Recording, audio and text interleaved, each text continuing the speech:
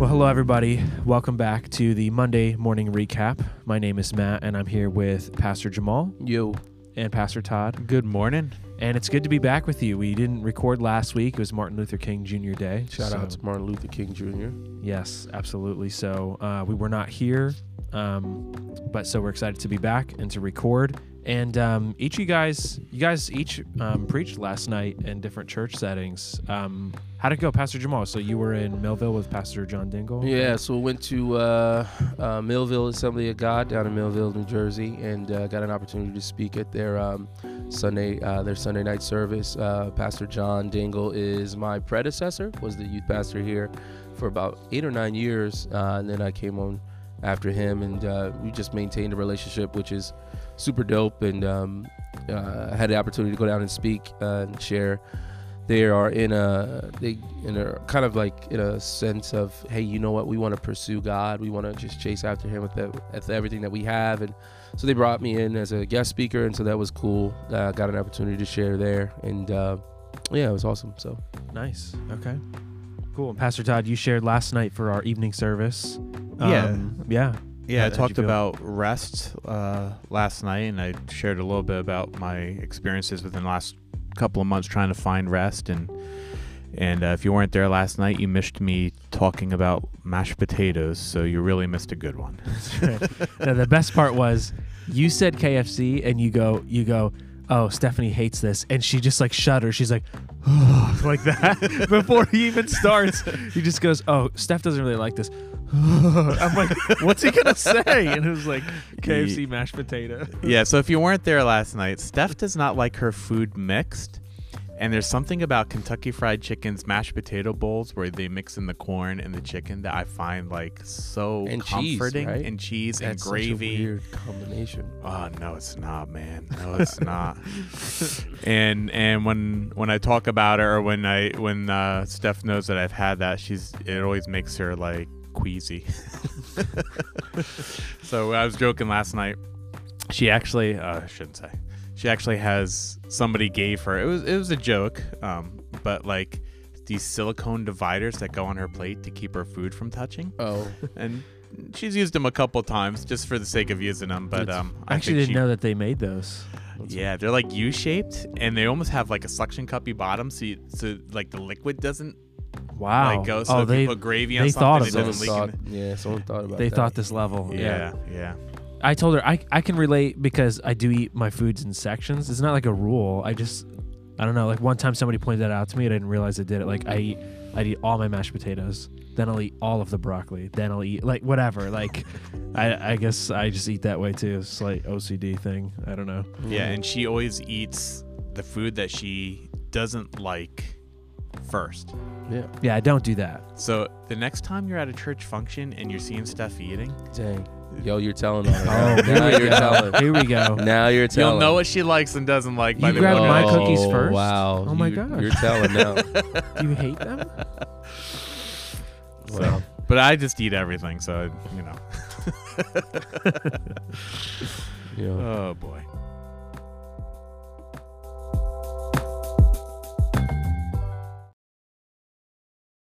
All right, cool. So Pastor Jeff has been talking about what we value as a church, and week 1 was how we value missions, global missions, and then weeks 2 and 3 were that we value the local church and we value people, and it was a logical flow that we value missions, and that's God's heart. His number 1 priority is the ultimate mission is to make disciples and to know Jesus. And then in week 2, he said how the local church is God's vehicle to carry out that mission.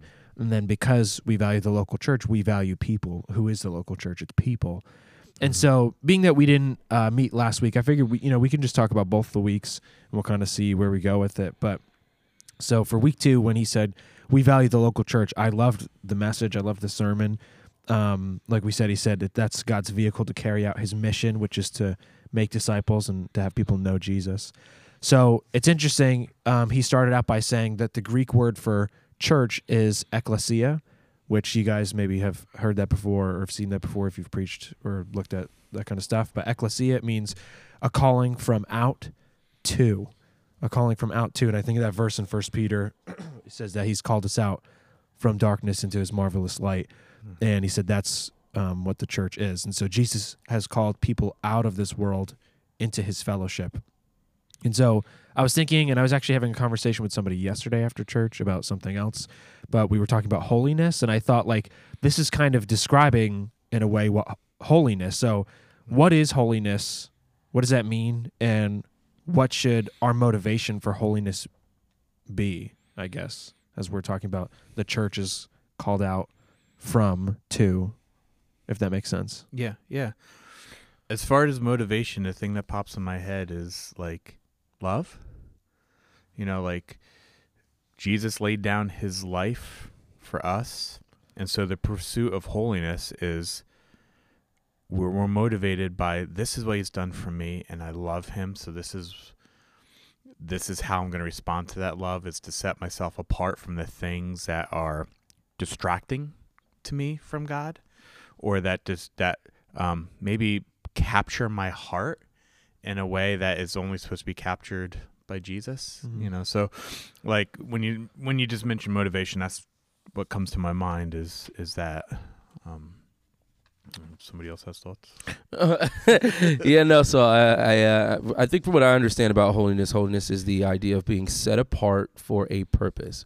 So you're being called out or set apart for a specific reason. And so understanding that idea of holiness in the church in and of itself is holy. It is set apart for a purpose, and the motivation, like what you're saying, Pastor Todd, is love. It's love for God, and it's love for his mission. And so if in fact God's heart is that to seek and to save the lost, the church is set apart. It is described as holy for the reason to partner with God in the mission of seeking and saving that which was lost.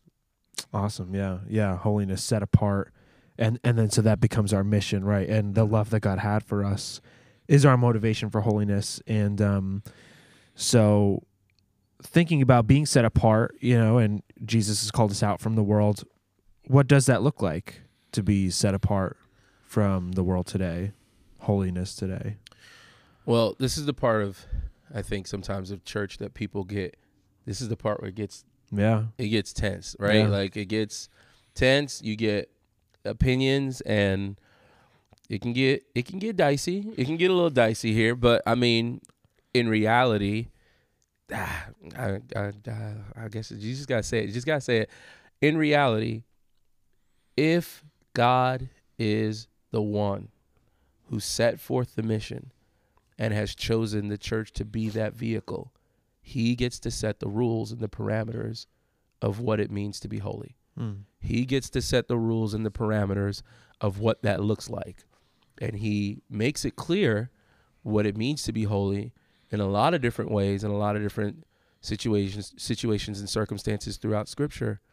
What it means to be holy with your finances, what it means to be holy with your sexuality, what it means to be holy as, a family, what it means to be holy as a body of believers. And so with that being said, and this is some of the tension, because I think sometimes American culture, the idea that I want to do what I want to do, sometimes can creep into how we filter church, but that we can't allow that to be the case. Yeah. God has set the standard. This is what I am expecting of you. And it's so funny, like sometimes when people have that realization, they're like, wait, my ideas of holiness don't line up with God's ideas of holiness. Like, it's like, no, like oftentimes it doesn't. Like oftentimes, sometimes your idea of what it means to be set apart is coming from a part of you that's like, oh, I think I would do it this way. Yeah. And then it's like, well, God has already stated this is the way to do it. And either you come alongside that or you don't, like I know they hate I know that sounds very direct, but that is what it is. Like he set the standard, he sets the parameters. It's our job then to come alongside those standards of holiness and live that out. Yeah.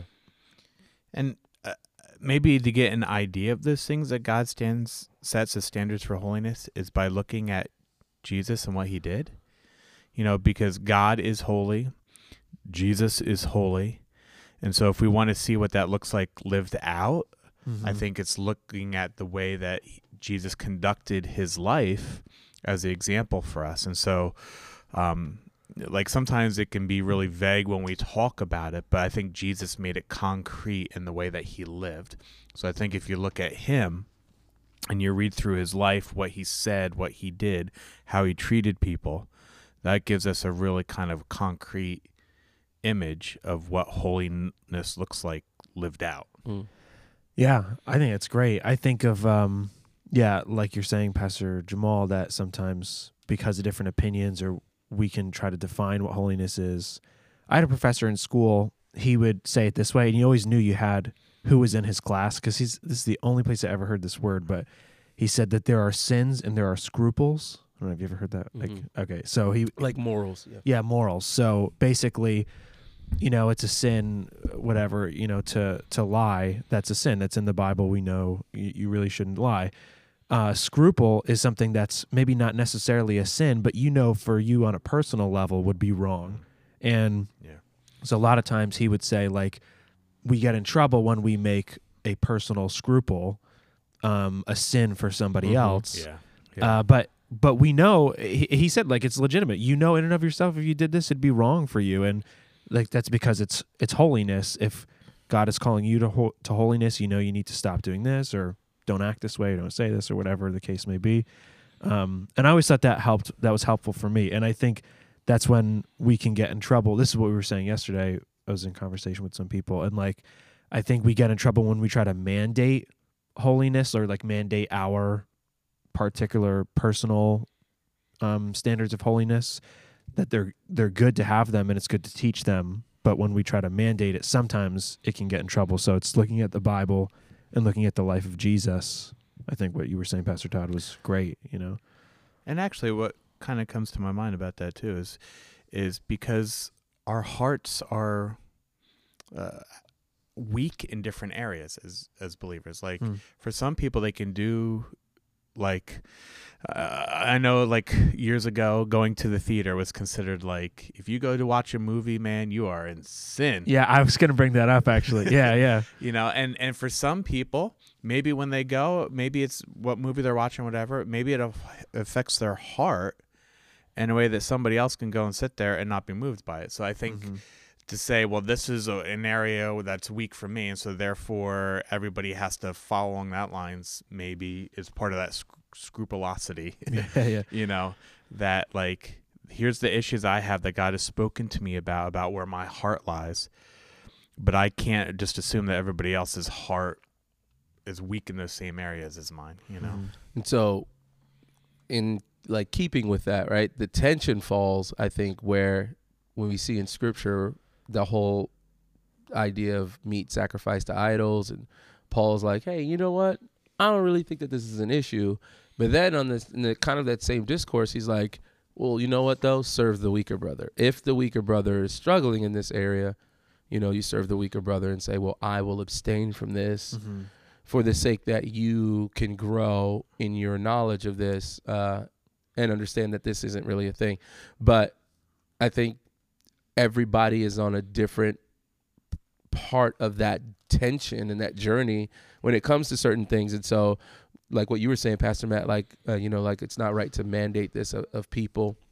And I think too, like, just, again, American culture, freedom, like that's what the thing, that's the kind of the thing we all press for, right? Like, I want to be free. Right. So the tension is a little bit too, like Paul is offering an idea that's like, well, why don't you consider putting down your freedom for the sake of your weaker brother, which is now the tension is, are you, level. And it's next level, because it's like, are you a slave to your freedom? Are you a slave? Are you making an idol of your freedoms that you can't say, you know what, I'm going to abstain from this so that my brother can grow?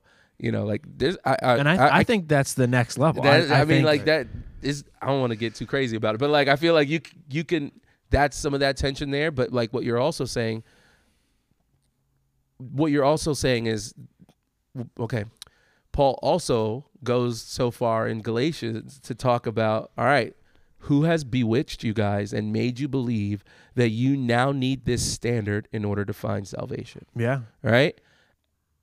Okay, well, let me chill. But I'm gonna keep it chill. I'm gonna keep it chill. I think sometimes we take that example that is actually about salvation and try to apply it to the tension of sanctification. Oh man. Right. And you know what I mean? And I think that, so people will try to use that argument that Paul is saying here in Galatians, like, hey, you know what?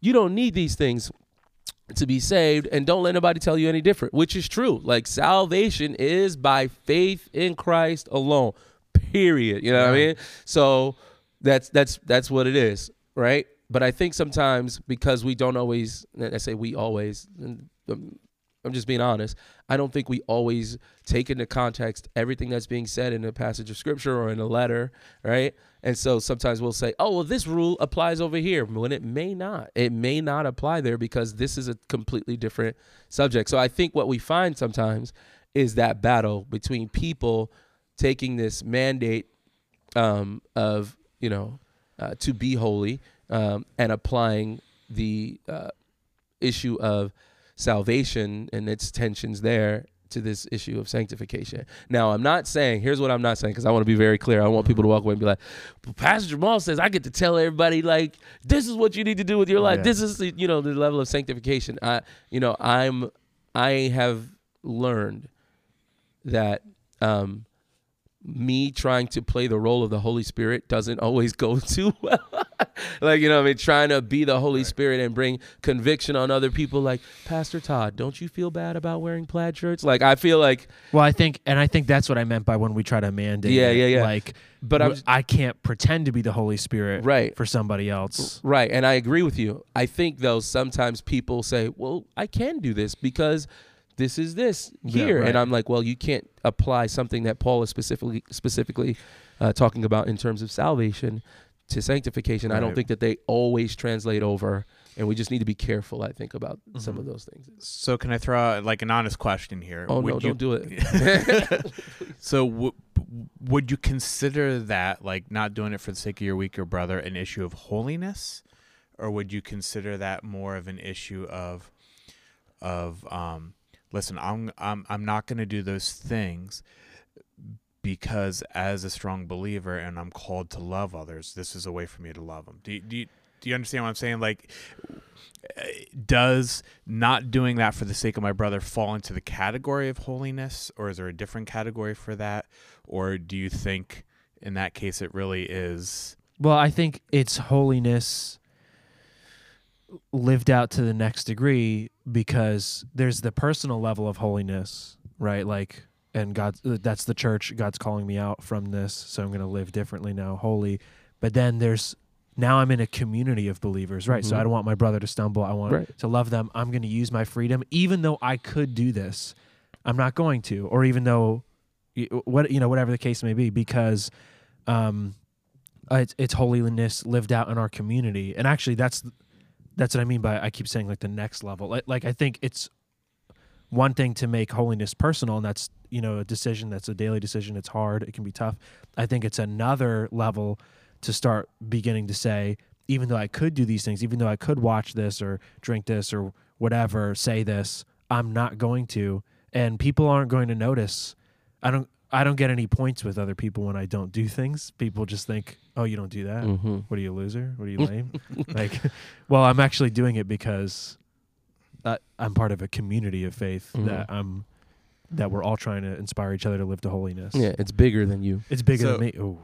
All right, so it's the idea of, like, there's personal holiness in how I live, but then when I come together with a group of believers, like, there's a sense of holiness as a community that sometimes involves what we do and what we don't do for the sake of others. Is that kind of like what we're saying? Like there's personal and then there's community-wide holiness. Yeah, that we do for the sake of others. And I think, though, and again, all of it, tension to be managed. Like, in that space, you don't want it to become, you got to be careful. It's all about the heart, because, like, you can easily turn that into, oh, look how holy I am that I serve my weaker brother.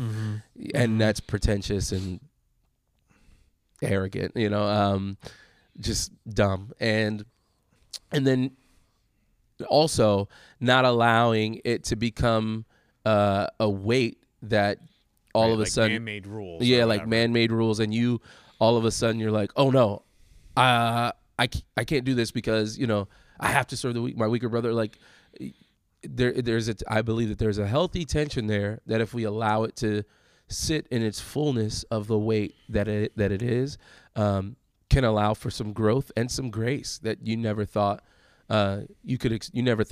possible before. So Yeah, I think so much of even what we're saying here, Pastor Jeff talked about in the sermon, right? Like where Jesus talks about they honor me with their lips, or their hearts are far from me. He says that's like spiritual aerobics. We can feel good that we're doing things, that we're, quote, being holy.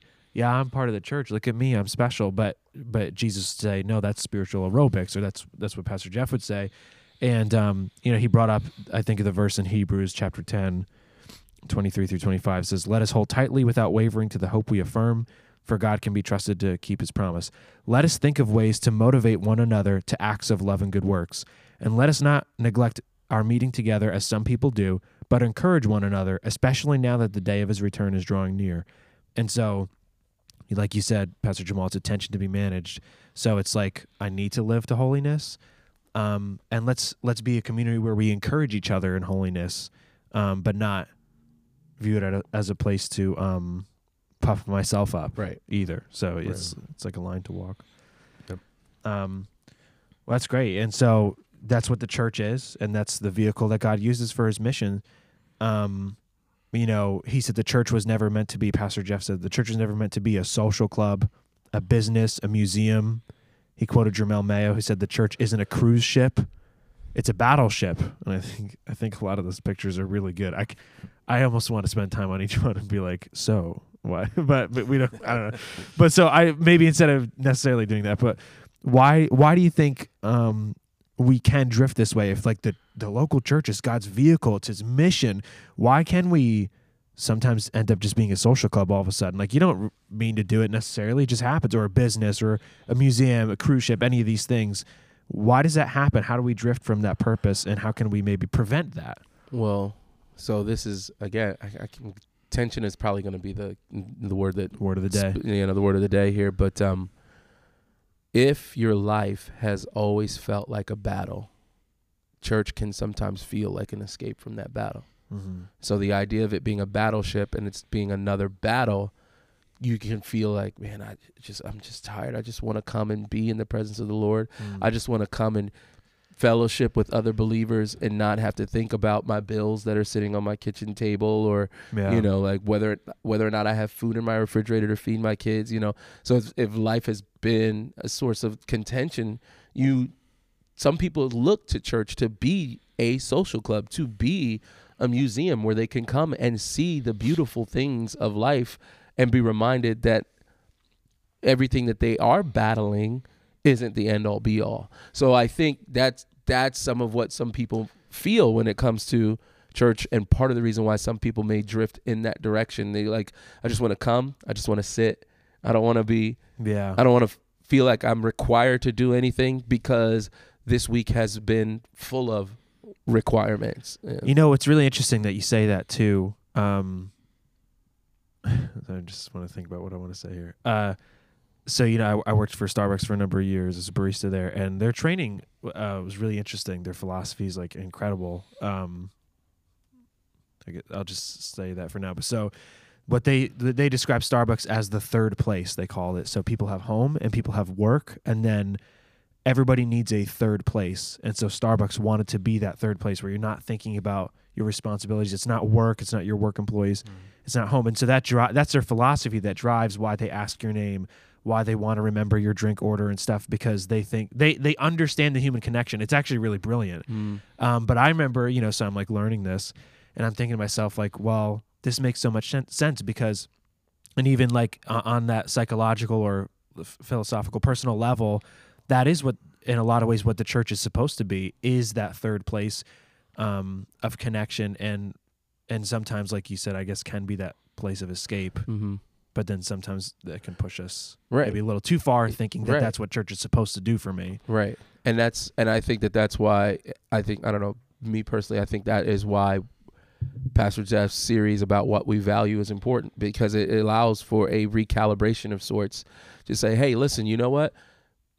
Jesus for sure says, come and bring your burdens unto me and I will give you rest. That is for sure a thing that Jesus says. What he also says is that now that we have come into relationship with him, we are part of something greater. And being part of that something greater is to be on mission and to be seeking out other people who can come and also lay their burdens at the foot of the cross, and experience the love and grace and mercy of Jesus Christ. Yeah. And I think for myself, I'm thinking about it, like last night I used the phrase spiritual amnesiac. Yeah. Like I think sometimes when we're coming together and we're in that community and we're enjoying relationships, it's easy for us to forget that we've come here and even our daily lives are lived out before God. And so it's easy when we come together and we're having those moments of connection to forget that it's connection for a purpose, to glorify God, to be living our lives out before God.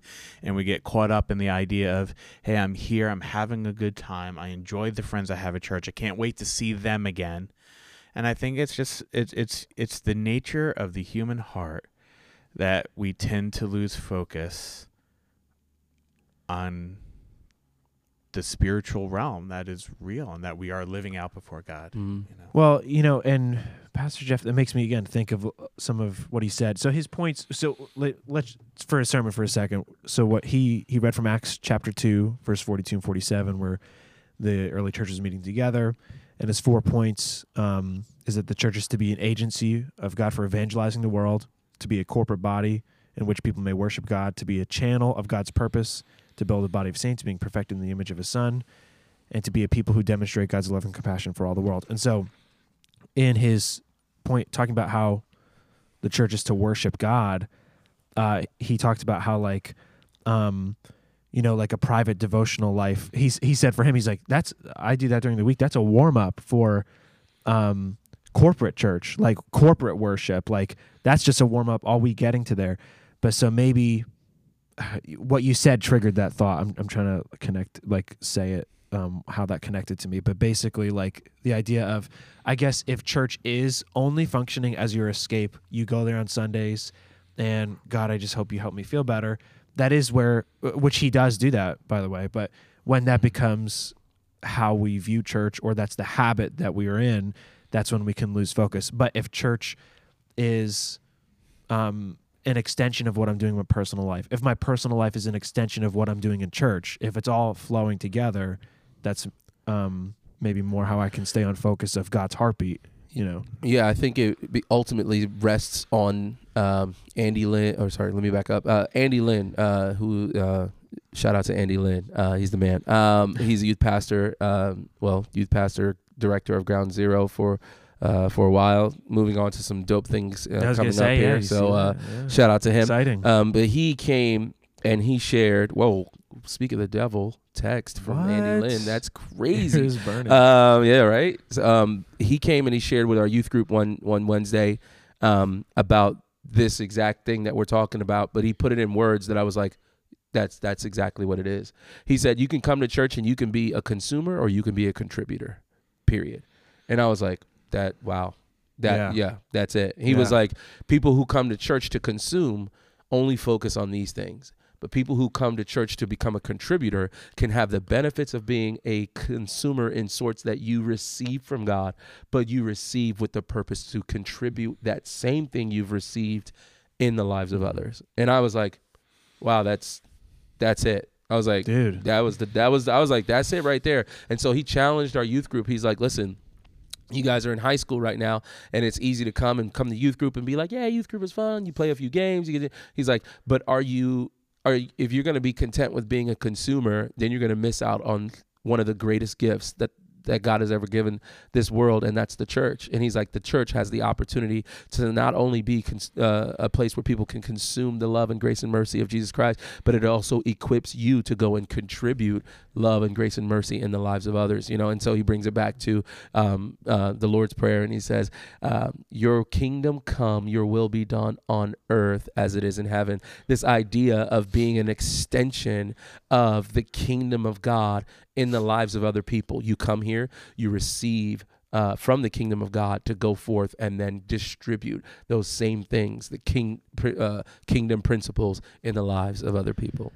Man, I love that, like, consumer versus contributor. And here's what I love that you said too. Like, I think when we say this in a church setting, it feels like I have to pick, but like, yeah, again, maybe I'm in a window where I come to church, I receive from God. Like, if you're telling me I have to be a contributor, I have to serve, I have to whatever, see my place in the body of Christ, like, does that mean I have to give up what God has given me? And actually, like what you said is no, like, as a contributor, you actually are receiving the benefits of a consumer. You're allowing God to pour into you. Mm-hmm. So you're receiving all those benefits and now actually operating in his will. And I would say receiving more. I think that's part of how you grow, is by serving, finding your place in the body of Christ, using your skills, talents, and abilities in the church. And that's how you'll continue to grow and experience God's peace and presence. There's kind of something special that happens when you're involved in ministry on any level and you're helping other people connect with God.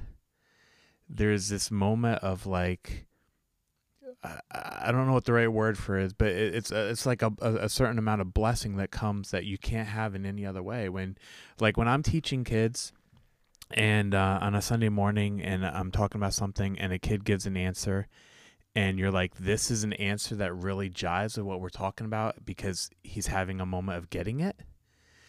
There's something that happens inside me that doesn't happen any other way. You know what I mean? Because it's like, I just participated in what God was doing in this kid's life, you know? So I think that's part of, like, what we're talking about. Like, when you come and you're a contributor, mm-hmm. and God uses us in a way that blesses someone else, and we get to be a part of what he's doing in somebody else's life, like, it really does kind of, like, work in us in a way that other stuff doesn't. Yeah. And I think that kind of answers a question I was going to ask in his fourth point. Pastor Jeff's fourth point, he says that the church is to be a people who demonstrate God's love and compassion for the world. And he uses the illustration that, you know, water becomes stagnant without an outflow. And so if we're not flowing, we're not moving, we're not growing, you become stagnant. And not only that means you can't refresh anybody if you're stagnant. And so I was going to ask, how do we prevent ourselves from becoming stagnant? But I also feel like we're touching on it right now, like by serving, like, if you only come as the consumer, I think eventually you receive God's benefits, but you've only taken your first step into the relationship God has for you and in his community, in the church, in his mission for your life. And so eventually you will become stagnant. If you now start to help other people on their journey, you find your place to serve in God's kingdom. Now you're continuing to move. You're continuing to have that outflow. And so God can continue to pour into you. Yeah. Yeah. You know, like, sometimes we think salvation is the whole gospel message, and it's a big part of the gospel message, but it's just the beginning of our relationship with God. It's not the totality of it. Okay, now that we're saved, now that we're right before God, now he has so much more for us to do. And part of that is contributing towards others experiencing salvation, contributing towards the health of the body, contributing towards, you know, our brothers and sisters who may be hurting, and in a way God's comforted us, we can comfort others. And yeah, I think if you're just stuck on that level of, okay, I'm saved, I'm good now, you know, and that's the totality of my faith, that does kind of plateau and get stagnant, like you're talking about.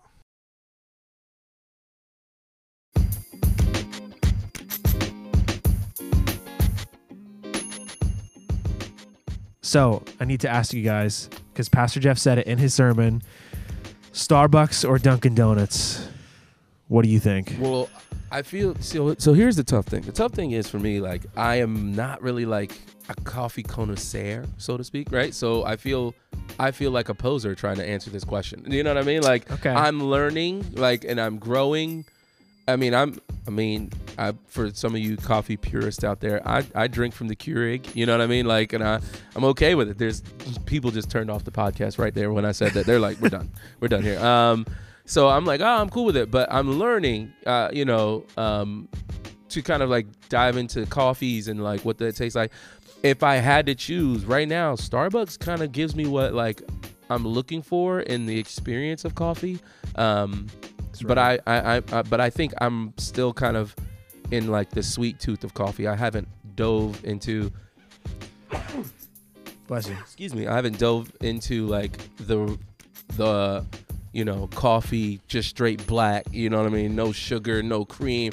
I haven't gotten to that level, but I kind of want to because I feel like that's where the people who like kind of know what they're talking about, that's where they kind of live. I want to be introduced into that world and see if I can hang, but I'm not quite there. But if I had to choose one, I probably want to choose Starbucks. I would say, even though if you wouldn't describe yourself as a coffee connoisseur, your opinion still counts for two reasons. All right. One, because it's like a movie. There's the movie critic score. Sure. So I guess you can do that, but there's still an audience score. Oh, yeah, and you're also, right. if we only went by coffee connoisseurs' opinions, then we wouldn't be having the discussion. Oh, that's true. Because no, that's Duncan fair. wouldn't be in it. Oh, okay. Wow. Anyway, so what do you think? And then So- I was gonna say, Pastor Jeff in second service though, he entered another challenger into the ring. He did. He threw Wawa coffee in there too, and so you had some Well, Wawa people who were like 100% Wawa. I know. That's everybody wants to be third. You ask a question, one or two. I Everybody know. wants to say three. I Sure, don't you want- understand. It's like, you know what I'm Answer saying? the question. Yeah, I'm just saying, it's No. like you gotta. I feel like in at least in this particular sense, like Wawa is a competitor, like in the sense of like and their Jersey, coffee's good. like Their coffee's in always Jersey- fresh, which is nice. In terms of Jersey folk, Wawa, they're like, yeah, you better bring Wawa. And it's like, I don't want to upset Jersey people. It's true. It's true. So two things that contribute to this, which is not much, to be honest with you. My first thing is my coffee taste is I like coffee to taste like, I like my hot coffee to taste like coffee ice cream. Okay. So sweet and really whatever. So I'm not by any means any kind of coffee expert or whatever, and I wouldn't even pretend because I'll kind of drink whatever. So that's my first thing. My second thing is, then thinking about it, is in my brain, and because I'm not a big coffee drinker, I think of Dunkin' Donuts as like the every man's coffee. Mm. Okay. And I think of okay. Starbucks as a little bit more of like the Snooty people. Go ahead, say it. I was gonna say coffee snob. Okay. Right. So But Dunkin' I is don't the mean peop- that. Listen, I'm not trying to be offensive. I'm just saying that, like, if you're pickier about your coffee, then you're gonna go to. I will say Starbucks. this. He's saying Dunkin' is the people's champ. It's It is the people's The champion. 99. the everyday man. The everyday man. No, but I will say this. I would still think that that's true to a certain extent, but a lot of people now, they actually they want to go next level because I think they view Starbucks as the corporate machine. So if you're really like coffee snobby, snooty, you don't go to Starbucks, you go to a local place, you go to a local roastery, which I was talking to my former manager about this because I was like, I don't know, most of my coffee knowledge, at least a huge base of it, came from Starbucks. Like Starbucks was the place to go and learn more about coffee. Mm-hmm. How do we do this? But a lot of people view it as the corporate machine. So people, again, they go to other places. But if you can't tell already where I stand, it's obviously I'm a big Starbucks No, fan. it could have went somewhere else. I mean, you could have had a horrible time as a barista and said, you know what? Starbucks is trash. You could have, but you did not. Here's what happened when I finished. I was like, I think I went like a week later to get a drink, and I was like, dude, no, I've been here too long. I'm sick of this. And then I was like, man, have I ruined it for myself? Will I ever go back to Starbucks? And like a week after that, I was like, all right, I need to go back and get a drink. So I'm like, oh, I'm good. So I could see the Starbucks lady like, look where it brought you back to me. Dude, absolutely. Look That's what I where your always thought. folly has brought you. But I worked there, dude. When you work there, you get a free pound of coffee every week. And I obviously didn't even go through that. And I knew, I was like, this is going to be bad because one day I won't work here and then I'm going to have to start buying this and I'm going to be in trouble. And that's where I'm at now. They Oh, got you yeah. hooked, man. They got you Yeah, hooked. The dude. first one's always free. Dude, I didn't pay for 95% of the coffee I had for the last 5 years. Well, see, now you hanging out with us regular folk. Welcome. No, it's so expensive. I will say though, if I'm going to do like a desserty kind of coffee, there's nothing that compares to Starbucks Frappuccino, the caramels. Yeah, I will say. And when they had the salted caramel there for a little bit, which is sometimes they do during the holidays. Yeah, that was good actually. Yeah. Fun fact, guys, I'll help you out. Salted caramel frappuccino is available all year long. The only thing that they don't have is the salt that goes on top. Some people would say that's the best part, but if you don't miss the salt, you can get it today. There you go. Wow. Okay. Pro tip. Yeah. Pro tip right there. All right, I'm for it. Let's do it. Is it lunch?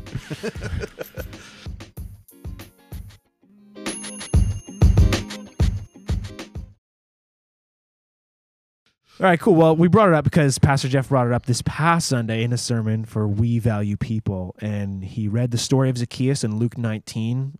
Great story. And he brought it up because he was using the illustration of, whether, not trying to step on toes, but at Dunkin' Donuts, he's like, you put your order in, and then they call your number.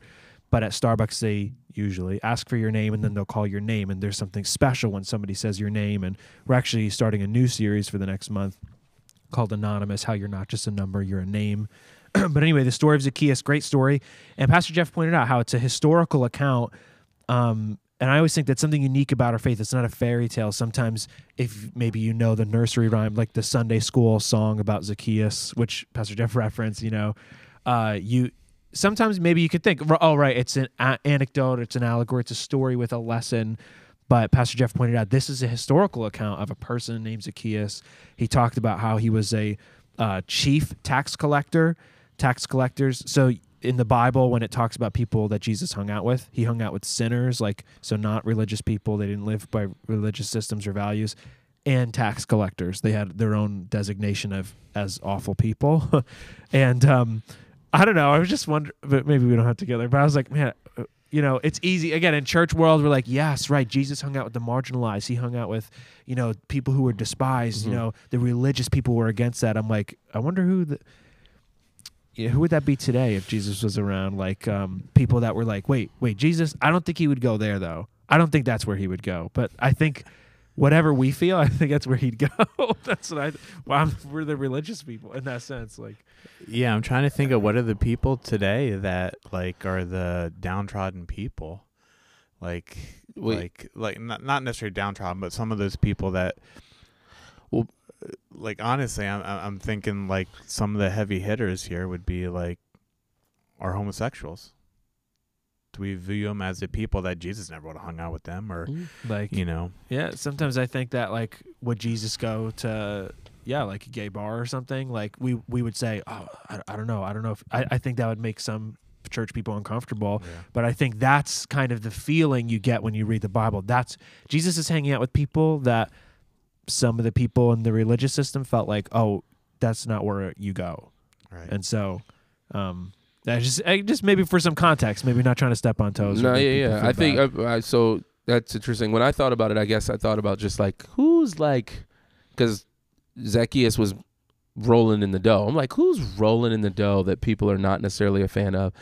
And I immediately thought Amazon, and I said, well, that's I'm going to stop right there. You know what I mean? They made $3 billion, $0 in taxes. Okay, whatever. Anyway, but it's, that's the thought that I went to. I was like, who's making money hand over fist that people would look at and say, dude, you're kind of yeah. I don't know if I'm a fan. So Jesus hanging out with some straight up billionaires. And hanging out with other people who in church value system world are living a different way. And I feel like he did that. He did it with both of them. Yeah, he did it. That's who he spent time with. Yeah, you're jealous. He's hanging out with the billionaires, and you're disgusted that he's hanging out with the downtrodden. Yeah. And you're like, ew. And in that, your own self-righteousness is exposed. And that's the uniqueness of Jesus, right? He can hang out with, the billionaires, hang out with the downtrodden, hear you all of a sudden kick off your self-righteousness,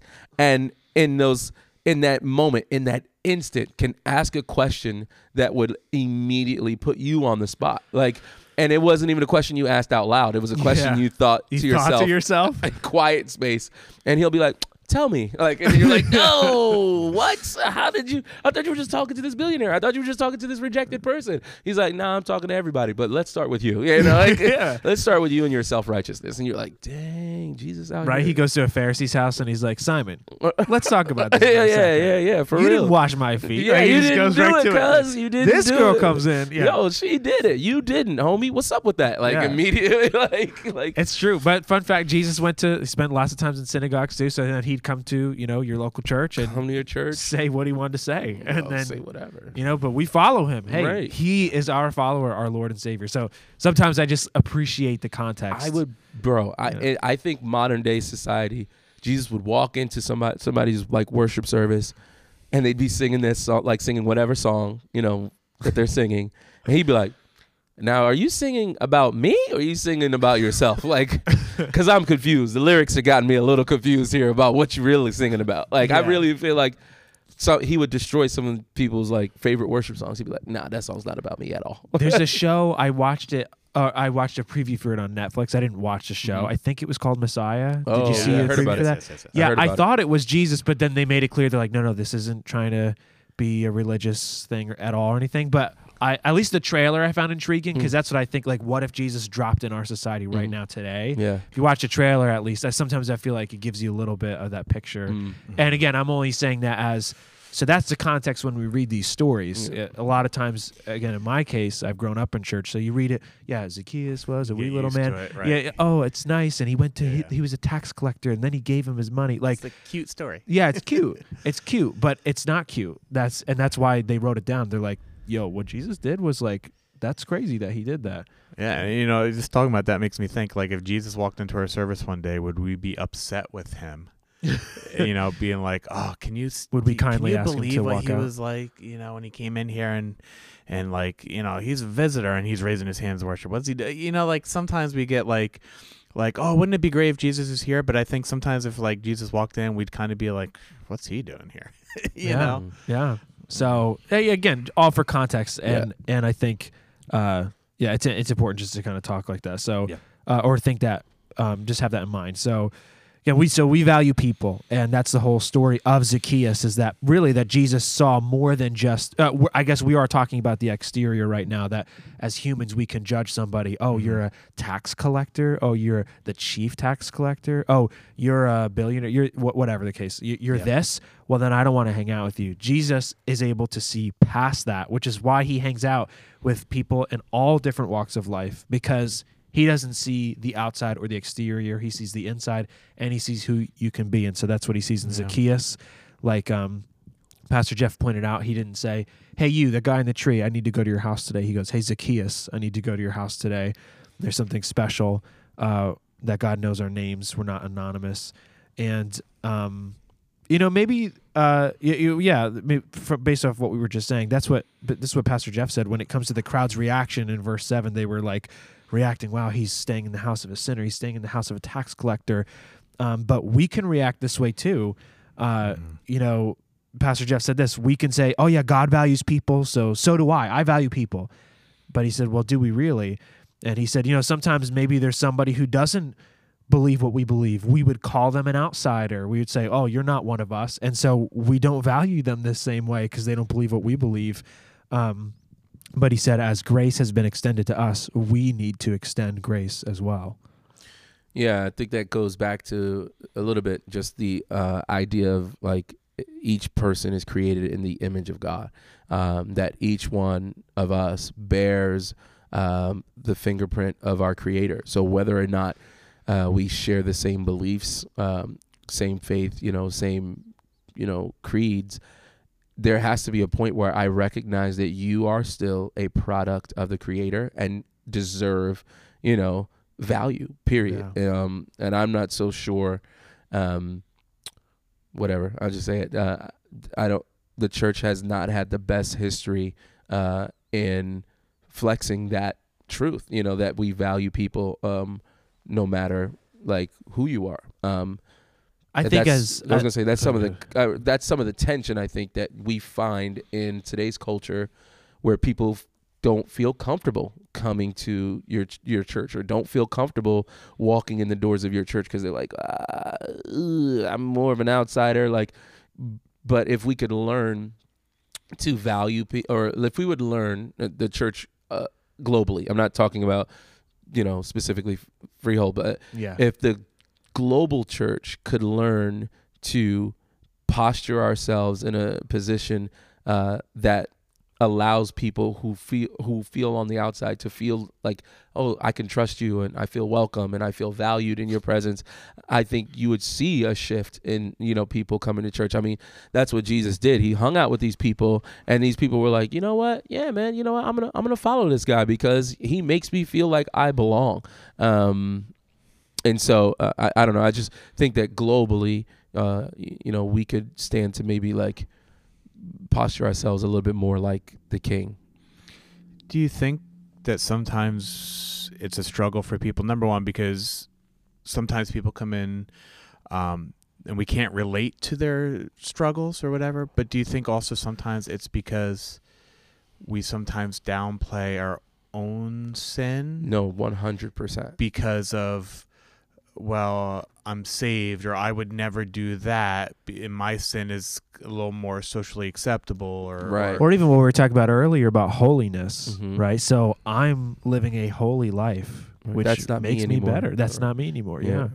We can think that way. Yeah, but at the right, and what spiritual? What'd you say? Spiritual amnesia? Is that what you said, Pastor Todd? Yeah. Right. You get to this place where you're like, man, I'm so holy now, and God's like, hold up, bro, I found you here. Do you remember that? Like, like, this is where I found you, or did you forget? And I think sometimes we do. I think sometimes people do. They forget. They're like, oh yeah, and then, well, hold on, let me. Here we go. Yeah, I was like. Pastor Jamal's adjusting his collar. So yeah, because I was like, because you know what it was? My thought immediately was like, people sometimes posture themselves like they're like, oh yes, here's the Photoshop version of myself. And then they try to conceal the real. Like, bro, like, how dare you try to treat another person with contempt when you use your words to cut down your family behind closed doors? Like, you're no better. Like, you're no better. And you need to be, what's the verse that talks about, each person should, look at themselves with a sober mindset, like having an understanding that you are saved by the grace of God, being sanctified by the grace of God.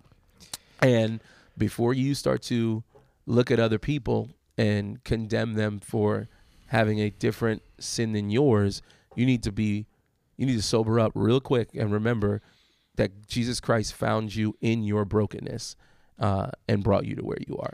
Yeah. And like you said, being sanctified, which I think is a really important phrase and mindset, because yes, God saved me, and certain things he took away right away, certain things he's working on, and certain things he is still working on. Yeah. And that's I think sometimes if you have a mentality of salvation is the end game, and then now I have salvation, so I'm good. But if you're thinking about how salvation is the beginning, and there's this whole process afterwards of us becoming more and more like Jesus, and then being maybe humble would be I don't and saying, okay, I have been saved, but there's so much more that I need God to work in me. Then maybe it's easier to be graceful towards others that need some of God's work. You know what I mean? As opposed to thinking okay, I've crossed the threshold. I am now saved, and I am now the believer, and that's all that needed to happen. As opposed to God is doing an ongoing work in me. Well, I think of that phrase, that I'm a sinner saved by grace, right? And I think that's such a good mentality. I'm not any more special than anyone else on the planet. I'm a sinner. The Bible says everybody's a sinner. The only difference with me is I've experienced God's grace. And so I think that's important. Yeah, Matt Chandler, pastor of the Village Church down in Dallas, Texas, he has a saying that I use with the students all the time. He says, at the foot of the cross, the ground is level. So when you come before the cross of Jesus Christ, we're all on the same level. And that's just it. It's period. There's no, I'm just a I'm a beggar who found bread, telling other beggars where to find the bread. You know what I mean? And that's simply it. So, and I think, you know, we're talking about we value people. We have such a unique opportunity as the church, like you were kind of saying, Pastor Jamal. You know, I think as a society right now, not just the church, our whole culture reduces people to the exterior, or you reduce people to a vote. You voted for that person? Okay, so now I know everything I need to know about you. You're this. Yeah. Oh, and by the way, I hate you. Like, sub note, I hate you. So we reduce people to a vote. We reduce people to a lifestyle or to a label. Our whole society does it.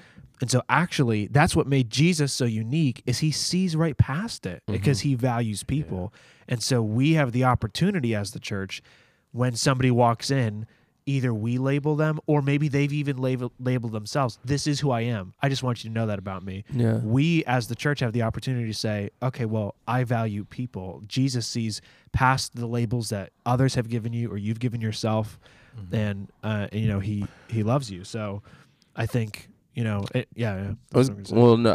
think as a youth ministry, we've been blessed to have some people come through our doors, some students come through our doors and immediately try to drop bombs on myself or our youth leaders in an attempt to see how we would react. Yeah. And when we didn't, they were like, oh, like, and we were just like, yeah, okay. Yeah. Great. I'm glad you're here. You know what I mean? They're like, wait, I can be here? Yeah. Yeah. Wait, are you sure? Like, yeah.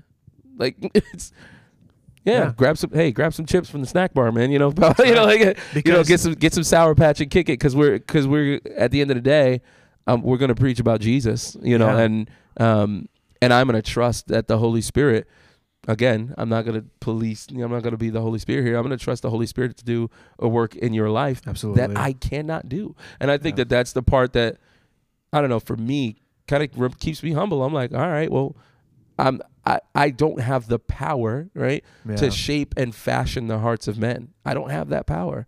So why even like fret and like stress and like go that route when I could easily just be like, hey, you know what? Let me introduce you to this guy. His name's Jesus, and like allow him to do the work that I can't do, you know? So that's right. Yeah. Because again, you're not reduced to a set of actions or a set of circumstances or a set of labels when you come to church, and the church is not a museum to come and you're supposed to be a certain way. And then we just look at each other and clap and go home. No, it's the place to come as you are and allow Jesus to do the work in you that he wants to do.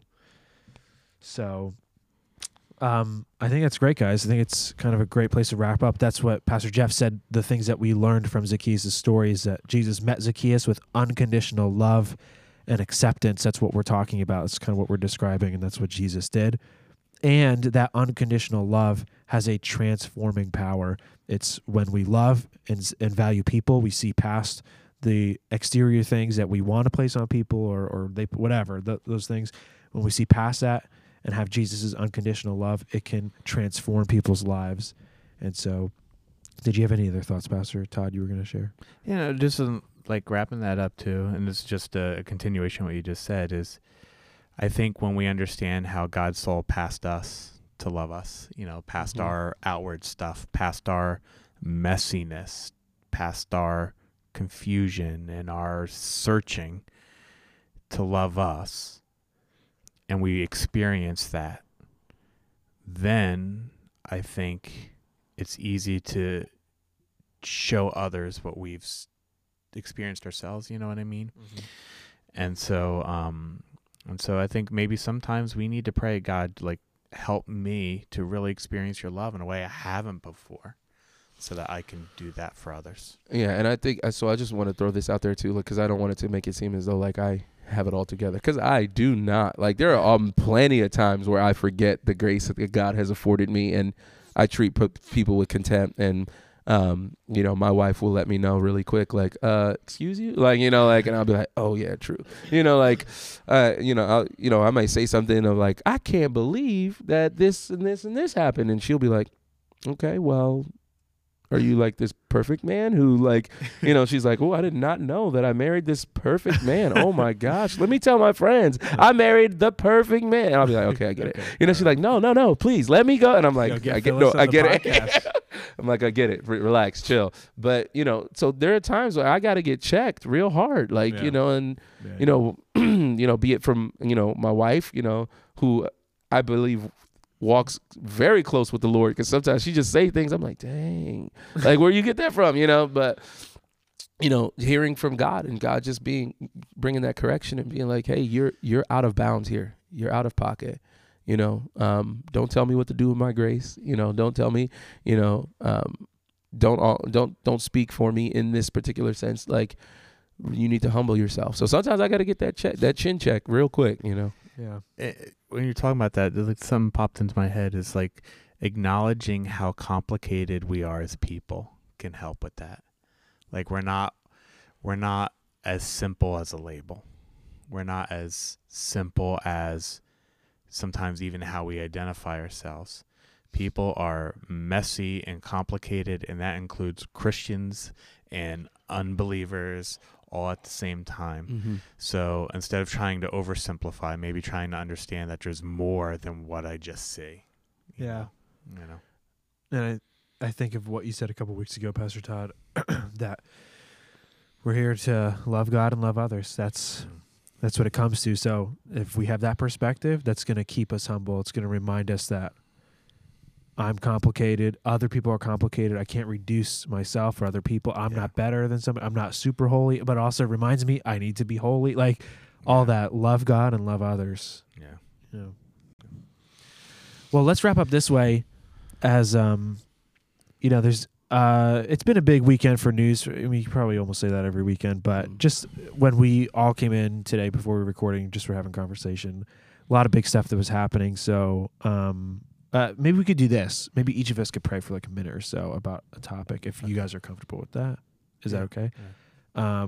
Obviously, well, okay, maybe not obviously, but if you've been keeping up with the news this past weekend, Kobe Bryant passed away in a helicopter crash, him and his daughter and a few other people. And we were talking about the impact of that. If Pastor Jamal, you can pray for that situation. I'm going to pray for, you brought up actually that this morning there was the missiles on the U.S. Embassy in Baghdad. So I'm just going to pray for that. And Pastor Todd, if you can pray about the situation with the missing girl. I believe she was found. Yeah. And they've actually confirmed that it was her. Yeah. So Parse. Yep. So we just want to, just being that it was kind of like today we came in, like all of these things we're talking about it. We just figured we'll lift it up before the Lord today. So, sure. I'll start. And we go. Heavenly Father, we just come before you today and we ask God that you would comfort those who are in mourning today. God, as news reports come out about the things that took place with the people that were traveling with Kobe Bryant, and those 9 people who were perished in just such a tragic way. Lord, we ask that you would be with their families right now, that you would bring a peace and a comfort unlike anything they've ever experienced. And Lord, I pray, God, that you would just come alongside them during this time and walk with them in the midst of this. And Lord, I think about Kobe Bryant's wife, who just recently having a baby, and some of the things that can go on as a new mom and that space. Lord, I just pray that you would send her tremendous support during this time, and tremendous support for all of the victims' families, God, that they would find comfort and solace, Lord, in you and in close families and friends who are able to be with them during this time. We pray in Jesus' name. And Father, I pray for the Parse family today, Father, as they found the body of their daughter. And God, in one way, I'm sure it brings like a sense of relief to them, knowing that they have found her. But then in another way, God, bringing a whole new slew of emotions as the reality of their daughter being gone has become so final. Father God, I just think of you as Father who lost his son through just unimaginable circumstances. And as a father suffering loss, you understand this family right now, these parents. Father God, I ask that you would just pour out comfort. I pray, God, that you would bring people alongside of them, bring believers alongside of them that can maybe comfort them in a way, Father God, that is just empowered by your Holy Spirit, Lord. Father, I pray that you would just, in this time of mourning and mixed emotion, that Lord Jesus, you would be there in their midst.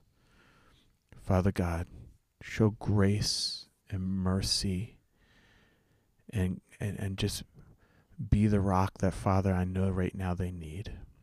In Jesus' name. And Lord God, we lift up our nation and our world to you right now. We're so thankful, Father, that we can come to you, God. You're the creator of the universe. Lord, you are powerful and you know all things. And God, you love us and you're with us. It's so amazing, God, such an amazing truth. And it's why we come to you about these issues. And so, Lord, we right now just pray for protection for our military all around the world and especially in Baghdad right now, God, that everybody there would be okay, Lord God, that they would recognize your divine protection over their life right now. And God, we pray for unity in our world, Lord. I think about what we're even doing on Wednesdays, the book of Ezra, and God, how you moved on the hearts of kings that didn't know you, leaders of nations that didn't follow your ways, but God, they became sensitive to your spirit. Would you do that now, God, in the Middle East? That's not too big for you. And so, Lord, would you bring unity there, bring stabilization, let your spirit move, God, and we pray that your kingdom would continue to be built in the middle of all those things going on, Lord God. Soldiers who are there, civilians who are there, people who are caught in the middle, God, that you can still move and take advantage and that your name would be lifted high, God. And so, again, we ask for your peace and your presence. We're so thankful that we can come to you for all these things, Lord, in your name. Amen. Amen. All right, everybody. Thanks so much for joining us. We'll see you next time.